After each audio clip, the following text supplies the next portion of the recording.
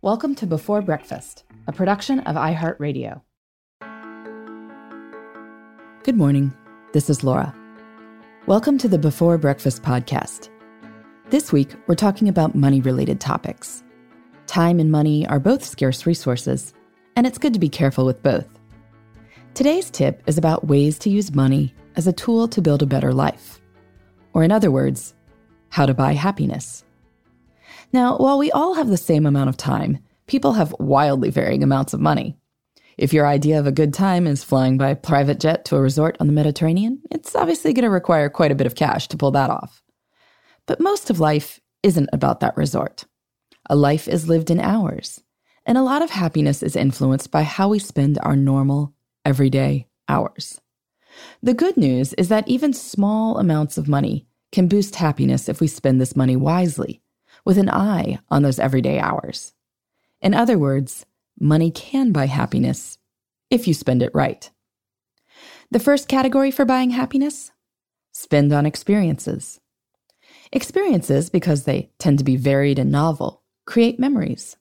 As we've talked about on this podcast before, having more memories makes us feel like we have more time. The dining room table that you use once a year doesn't really do that. You might be better off taking that trip to Rome that you'll remember forever and getting a much cheaper table. In my family, we try to operate under this philosophy. We buy the kids' clothes at discount stores and hand down whatever lasts from kid to kid.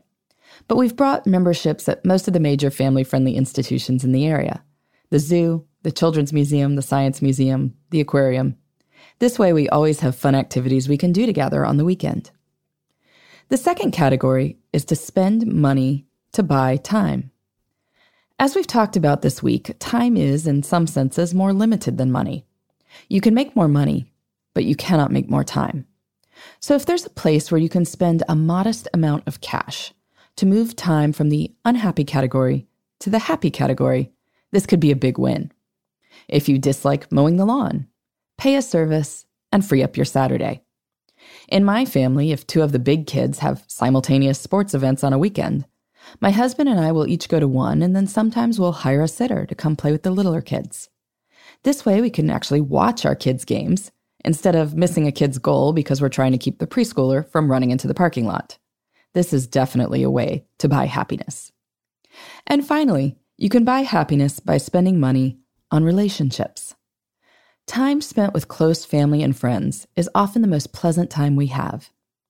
When I did a time diary study of 900 days in the lives of busy people for my book Off the Clock, I found that people's sense of time abundance rose in direct correlation to how much of their leisure time they spent with friends and family.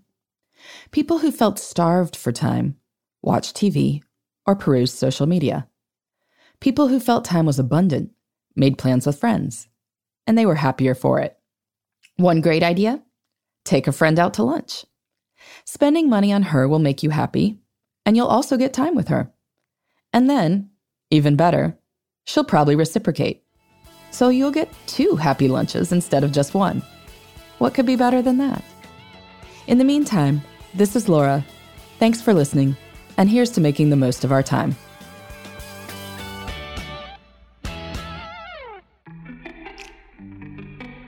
Hey everybody, I'd love to hear from you.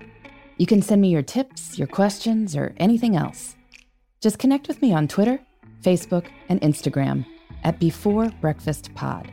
That's BE, the number 4, then breakfast, POD.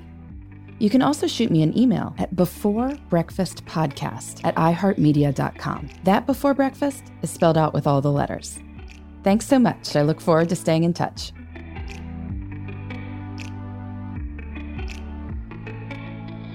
Before Breakfast is a production of iHeartRadio.